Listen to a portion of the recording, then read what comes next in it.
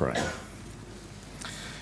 Heavenly Father, it is a privilege to have your word and to have it in a language that is our heart language that we can speak and read. We thank you for that privilege and for the blessing of your word. We thank you for your Spirit. And like we do every Lord's Day, we ask that the Holy Spirit might take the word of God and that he might enlighten us, that he might teach us, in order that he might shape us to be more like Jesus. Lord, this morning we pray that you would have your will, your way, in us and among us, and certainly through us. We ask this in Jesus' name. Amen. We're in a series on Jesus loves his church, and the Lord Jesus is building his church. And the church the Lord Jesus is building is a church which is made up of believers. Everybody is invited, but only believers are included. A church which is united. He prayed for that. He desires that. Just as he has an intimacy with the Father, so he desires us to have that intimacy not only with Father, Son and Spirit, but also with one another, that we would be close and connected. The Lord Jesus instituted 2 ordinances, and we spoke a couple of weeks ago about communion, the Lord's Supper, where we are reminded about his death, his body given, blood shed. But he also gave us another ordinance, which is baptism, which is the one we come to today, which reminds us about his burial and his resurrection. Both ordinances they're signs that point to him. And last Sunday we spoke about Jesus certainly wants us united, but because we live in a fallen world, sometimes we do and will either say or do things that may hurt or offend a brother or a sister. And we spoke very specifically about the instructions Jesus gave to us as his followers about what we should do when we see a brother or sister sin. What is our involvement? How did you go this week? Get an opportunity? It's been a tough week in the church office. You'll find out more about that, I'm sure, in the days to come. But it has been difficult, and God's still working his purposes out. The Lord Jesus is the one who gave us baptism, therefore. He wants his church to be a church which is obedient to him. That's the point. And this morning's talk, we're going to, if you've got questions about baptism, well then perhaps this may address some of them. But also, for those who are followers of the Lord Jesus and you have been baptised, then it might also be a means of equipping you that you may be able to answer other people's questions about baptism. The questions I'm going to address are these. What is it? How do we baptise? Why do we baptise? Who do we baptise? Does baptism save? And should I be rebaptised? If you're asking a different question, then by all means feel free to write it down on that yellows form or come and have a chat or whatever you think. Even engage in a conversation with one another, those left and right of you. So this morning, what is it? What is baptism? Particularly for those of you who don't have much of a church background or much of a history associated with following the Lord Jesus, then I want you to hear this morning that baptism is all about him. It points to him. It visualises the gospel for us, as I already indicated. The Lord's Supper reminds us of his death, body given, blood shed. And baptism reminds us of his burial, completely under the water, and his resurrection. Both ordinances point to the gospel work of the Lord Jesus. So it's all about him. It's not about us. That's us being obedient to him. Baptism, in fact, makes no sense without Jesus. He was the one who is God, was with God, with the Father, who came to earth, incarnated and fully took on full humanity, and yet lived without sin. I know you know this, but I'm just reminding you. He is the one who died on Calvary's cross for us as a substitute. The death penalty that was ours, he endured. He was our substitute. And baptism reminds us and points us to that. And this passage, Romans 6, also takes us to the step of what happened to him is what happens to us. So baptism is all about him, but it's for all of us. Baptism is for all Christ followers. If you've Ask Jesus to be the forgiver of your sin, to be your Saviour. If you confess that he is Lord, then as Lord, we are to obey him. It's for all of us. And for those who get baptised, and in our 10:30 service this morning and in our 6:30 service tonight, there'll be folks who will be glorifying God this way by this act of obedience. It'll be a blessing to them, but it's a great benefit also to the church as we participate and watch. It's a public event. It doesn't have to be in a church service, but it does have to be before others. You can't do a baptism by yourself. That's what it means.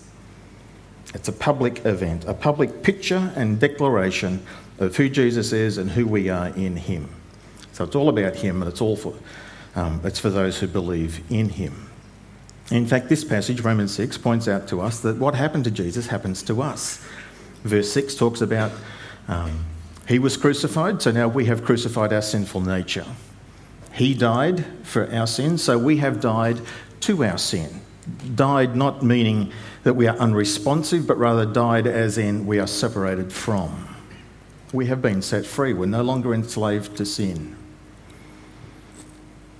That's the New Testament truth that needs outworking in our contemporary lives. Verse 4 says that he was risen, so in baptism and spiritually we have risen with him to walk in a new life. We've transferred kingdoms. That's what baptism indicates. Not what it does, but it's what it's pointing to, this spiritual transaction. And therefore the passage concludes by saying, verse 11, so you two are to consider yourselves dead to sin, but alive to God. No to me and to my sinful nature, and yes to him and to whatever he wants me to do. And then verse 13, don't present your bodies, the members of your body, to sin as instruments of unrighteousness, but rather it's a choice. Present yourself to God daily. Surrender to him. So question 1, what is baptism? It's a picture of Jesus, reminding us of his death, his burial, his resurrection, and it's a public act of identification with him. We are declaring that we are for him, that we are in him, and that we are, and he is for us. Second question, how do we baptise? The New Testament was written in Greek, and therefore the Greek word for baptise, baptizo, means to dip. It comes, in fact, from the root of the word is bap, and that word is actually used 3 times in the New Testament, and each time, even in our English translation, it is translated dip. You know where Jesus dips the sop into the wine at the Last Supper? It's dip, it's that. Or in Luke 16, where the rich man in Hades, place of torment, asks for someone to dip their finger in some water so that he can be cooled from it. In the Revelation, the blood of Jesus' garment is dipped in blood in his crimson colour. The word means to plunge, to dip, to immerse, to dunk, to go under the water. That's its first and primary meaning. Like all words, they have secondary and figurative meanings, and in the New Testament, twice, it's translated to wash. And it means a thorough washing, cleansing.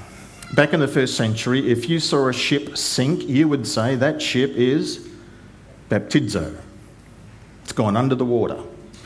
If someone was washing up the dishes, you'd say to the kids, can you baptise those dishes, please? That's the word they used. And they all knew what it meant. It means to go under the water. That's the first reason why. How do we baptise? We baptise by immersion. This is the method of John the Baptist. He baptised in the River Jordan, Mark chapter 1, verse 5. Why? Because you need a lot of water to immerse somebody. So he went looking for it. John 3:23, in fact, says he was baptising near this place called Aenon, near Salem, because there was much water there. This was the example of the Lord Jesus, Mark chapter 1, verses 9 to 10. He went down and he came up out of the water. He went down into the River Jordan and he was immersed. He was baptised, which means to go under the water. And finally, it certainly is the example of the early church. Just as Jesus was totally buried, completely buried, so he was completely under the water. Just as he really rose from again, so we rise again. There are, of course, some exceptions The preferred way, the best way, the picture that brings out this picture of Romans 6 is by immersion. But even our church has, over the years, and it's in our constitution, we do allow for some exceptions. But that's what they are. They're exceptions. The normal way is by immersion. And very early on in the early church, there is a wonderful document called the Didache, means the teaching. It's called the Teaching of the 12 Apostles. It isn't, but that's what it was called. But it is a document from about 110 AD. So 50 years after the Apostles, 40 years after the Apostles, and maybe even only something like 10 or 12 years after the Apostle John. And they have a wonderful paragraph in that where they say that when it comes to baptism, we should baptise in living water. Living water means a river, not a pool. And then they say, but if no living water is available, there's no river, then to use both still water and to immerse in the name of the Father, Son and Holy Spirit. But if there's not enough water, then to pour. And if there's not enough water, then to sprinkle. It has this, we prefer to do it that way. But if there's not enough water, do it this way. There are exceptions. Now, we don't quote and follow the Didache because it's not a New Testament document, but it is an early church document and it gives that wise permission, I think, that this is the preferred way because it's full of meaning. But what if there are exceptional circumstances, and some of you have not been immersed, but you have been baptised as a believer, and probably by pouring or by sprinkling, because of whatever context, cultural context you were in at the time. I need to watch my time, but we had I don't know if I've told you this story or not. We had a lady who was 94, Anglican church. Did I tell you this story already? Not today, previous weeks. 94, anyway, lovely lady. And she ended up coming to us as a church and she wanted to become a member. And our previous church likewise had an exception clause. Not what we prefer, but there is an exception and the leaders of the church can use that with discretion. And she came to us and some people said, well, she needs to be baptised by immersion. She was 94, and as often happens for elderly folk, and she was certainly at that stage where, it was difficult for her even to make a step, to lift her legs. It was more like a shuffle is how she walked. So it's not too different to here. There were more steps at our previous church, but for her to even get into the baptistry would have been incredibly difficult, would have been very embarrassing. And so some of these dear folk they wanted to be immersion and no exceptions, is they thought we should go down to the local swimming pool where there are steps. And I said, I don't think she can do the steps. So they said, well, let's get a crane at one of those hoists and we'll swing around and then we'll let her down and then we'll bring her back up. And I said, well, you can do that if you want, but I won't be there and I don't want anything to do with it. That strikes me as being ridiculous. I wonder what the Lord Jesus thought. You might disagree with me, but I think the Lord Jesus says that's ridiculous. That's not what he intended when he commanded this. So how do we baptise? By immersion. That's the preference. But like I've been rabbiting on about for a few minutes now, there are exceptions. So don't go looking for loopholes. Next, why do we baptise? For one very simple reason. It's an act of obedience. God always blesses obedience, that's certainly true. There is blessing associated with it, but the reason we take this step is because he commanded it. Matthew chapter 28, verse 19, go into all the world, make disciples, baptise them in the name of the Father, the Son and the Holy Spirit, and then teach them to obey everything that I have commanded you.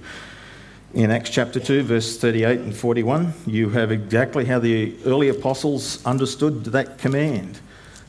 We looked at this a few weeks ago. On the day of Pentecost, Peter stands up, he preaches, and the people say, what are we going to do? And Peter says, repent, each one of you, and be baptised in the name of Jesus Christ for the forgiveness of your sins, and you'll receive the gift of the Holy Spirit. The promise is for you and for your children, for all who are far away, as many as the Lord our God will call to himself. And he then exhorts them. Verse 41 says, so those who accepted his message were baptised. And that day about 3,000 people were added. If you have to baptise with a lot of water, where do they get the water in Jerusalem from? There are at least 5 large pools in Jerusalem. They probably used those. But the scriptures don't say. They just said they were baptised. Or this very specific command, which I often quote, it's Acts chapter 10, verse 48. This is where Peter has gone almost against his culture and against the trend of what everybody thought, you know, the Jews and the Gentiles, and you don't have anything to do with the Gentiles. And here is Peter going to the house of a Roman centurion, a Roman. His name was Cornelius. Peter is obedient after the prompting of the Holy Spirit and 3 visions, and so he goes and gets into trouble for it later on. But in the process of going, he simply shares the gospel with them. The Holy Spirit comes upon them. Verse 48 says, so he gave orders, commanded them. He gave orders to them to have them baptised in the name of Jesus. They were ordered, commanded. Why do we baptise? Because it's an act of obedience. This is a whole other sermon for another time, probably, but here are just 2 quick references. Jesus says, John 14, verse 15, if you love me, keep my commandments. Are you a follower of the Lord Jesus? Have you been baptised? Well, if not, why not? Obey him. Do it. Do it today. Do it next service. Don't have a change of clothes. I don't know if we can arrange that or not. Do it tonight. Come back and so that you can be obedient to him. If you love me, Jesus says, keep my commandments. And the same author, John, in 1 John chapter 2, verses 3 and 4, he writes, punchily. Is that a word? It is now. John says, we know that we have come to know him if we keep his commandments. He who says, I know him, and does not keep his commandments, John says, is a liar, and the truth is not in him. What identifies us as followers of the Lord Jesus? Obedience. We do what he says. Why should I go to a brother when I see them sin, whether it's against me or not? And I think it needs talking about because Jesus instructed us to do so. To not do so is disobedience. So why do we baptise? Obedience. Who do we baptise? Now this is where Bible-believing and Jesus-loving Christians all over the world, some of them will disagree with us. Roman Catholic believers, the Presbyterians, the Lutherans, the Anglicans, the Methodists, and on and on and on, they baptise babies.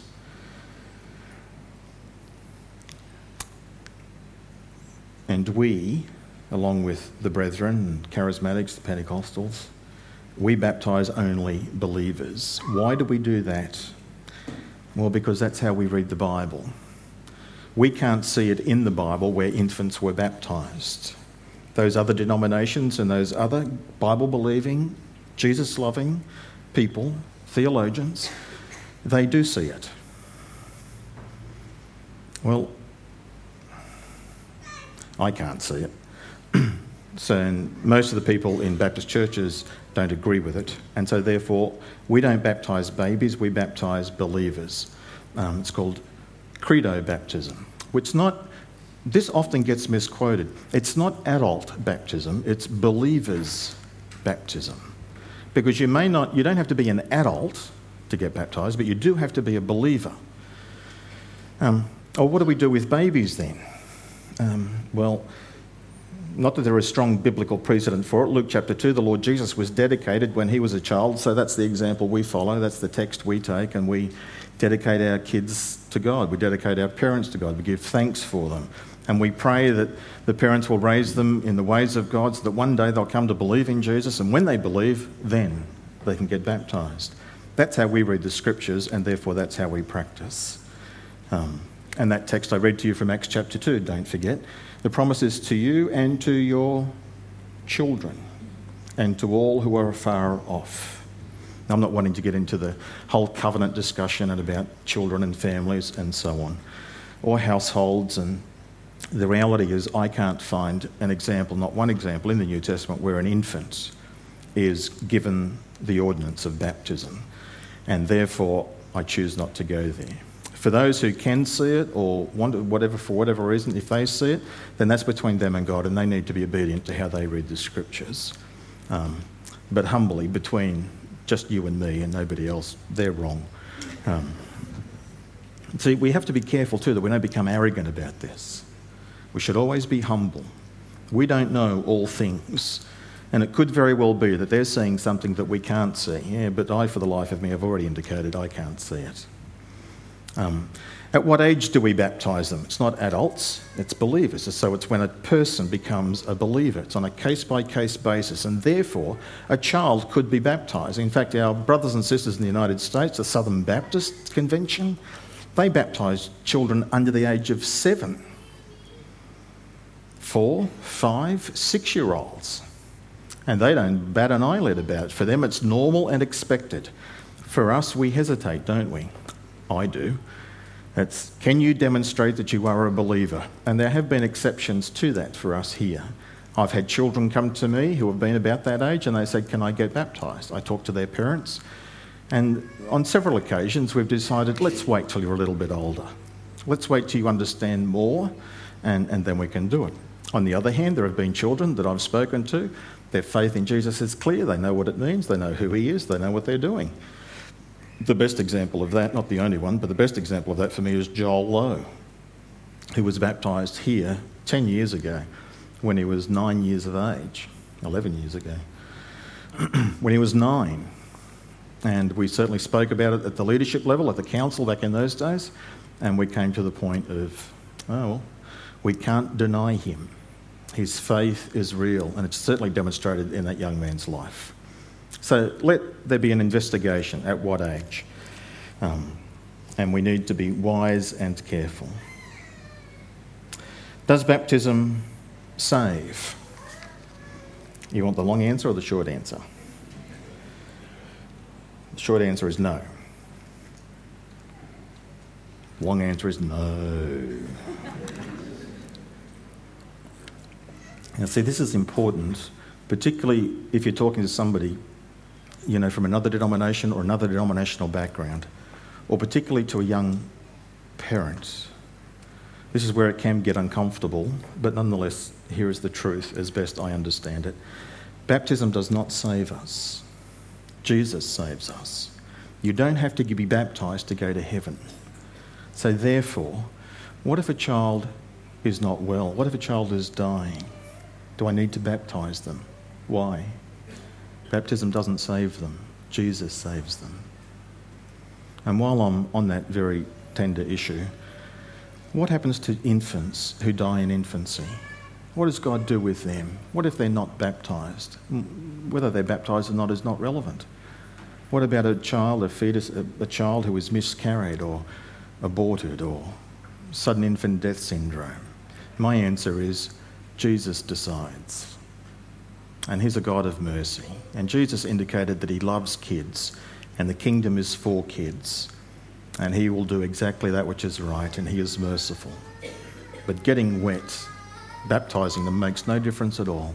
It doesn't guarantee or enable them to go to heaven. If they go to heaven, I think they do, then it's because of him and his mercy, and he'll do that which is right. I like and take comfort in, because of our journey, having lost a child. In 2 Samuel chapter 12, verse 23, where David, when he lost his child, you remember the first child that Bathsheba gave birth to out of their adulterous relationship? But nonetheless, the child was born and sadly died. Not God's judgment on the child at all.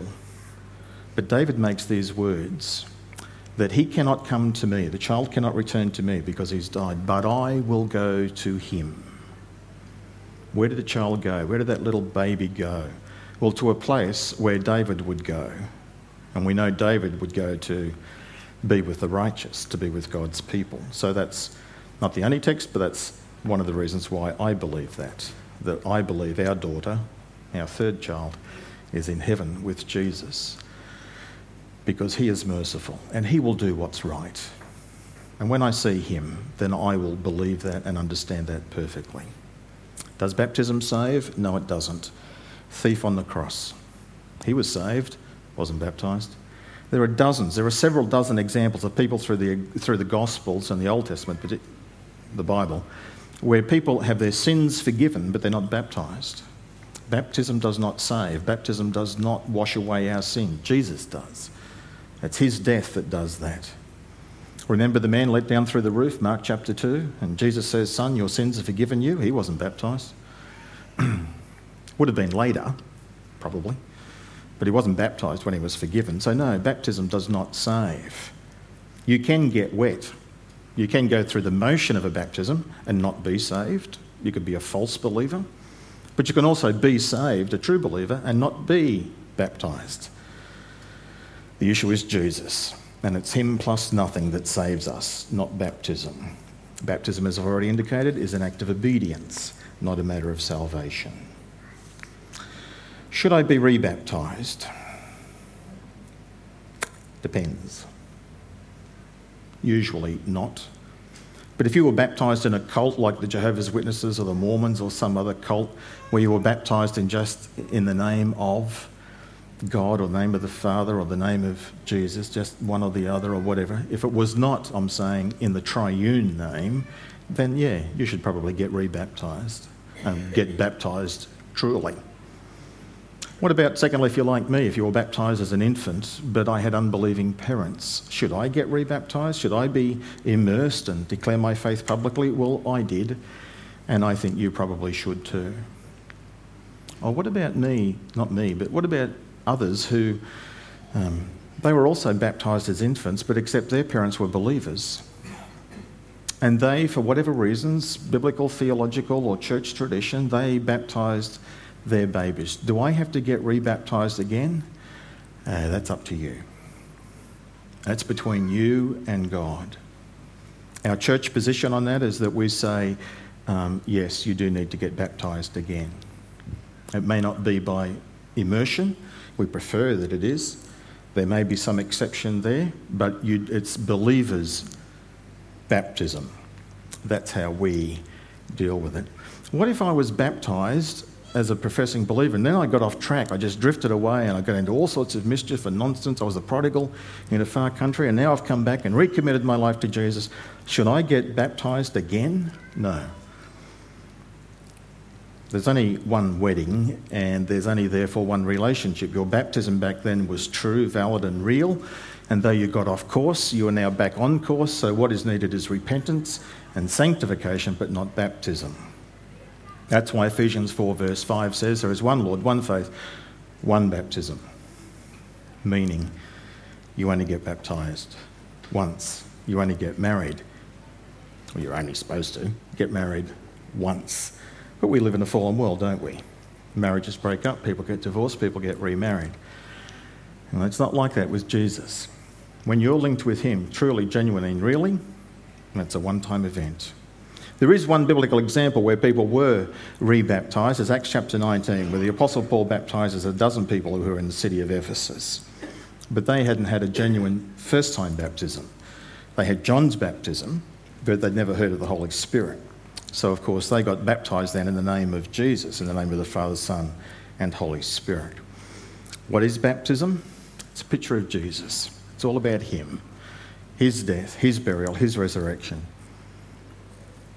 And the Lord Jesus asks us to do that before others, to declare our faith before others, publicly to identify with him. How do we baptise? By immersion, with exceptions, but preferably by immersion. Why do we baptise? It's an act of obedience. Who do we baptise? Believers. Doesn't matter about age. What do we do with babies? We give thanks to God for them. We commit them to God. Does baptism save? No. Baptism shows that you are saved. Should I be rebaptised? Well, maybe. Maybe not. Depends on the situation. All right.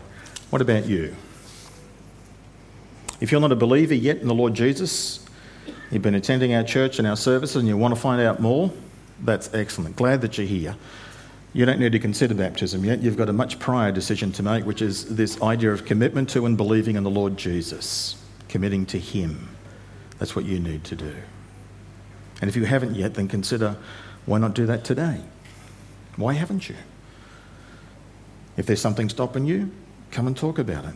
Talk with the people beside you.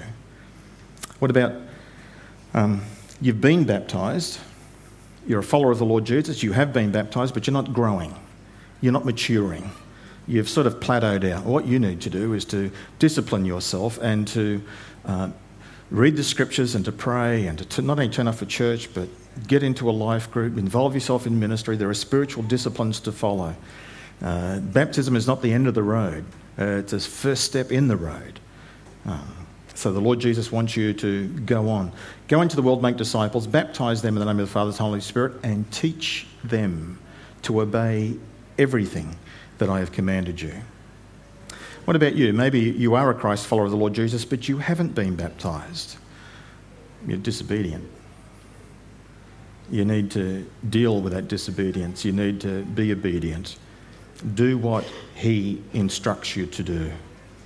Or what about perhaps you're here this morning and you disagree with what I have taught or how we understand what the scriptures teach? Well, we love you, you're welcome, and we're happy to talk and we're happy to learn.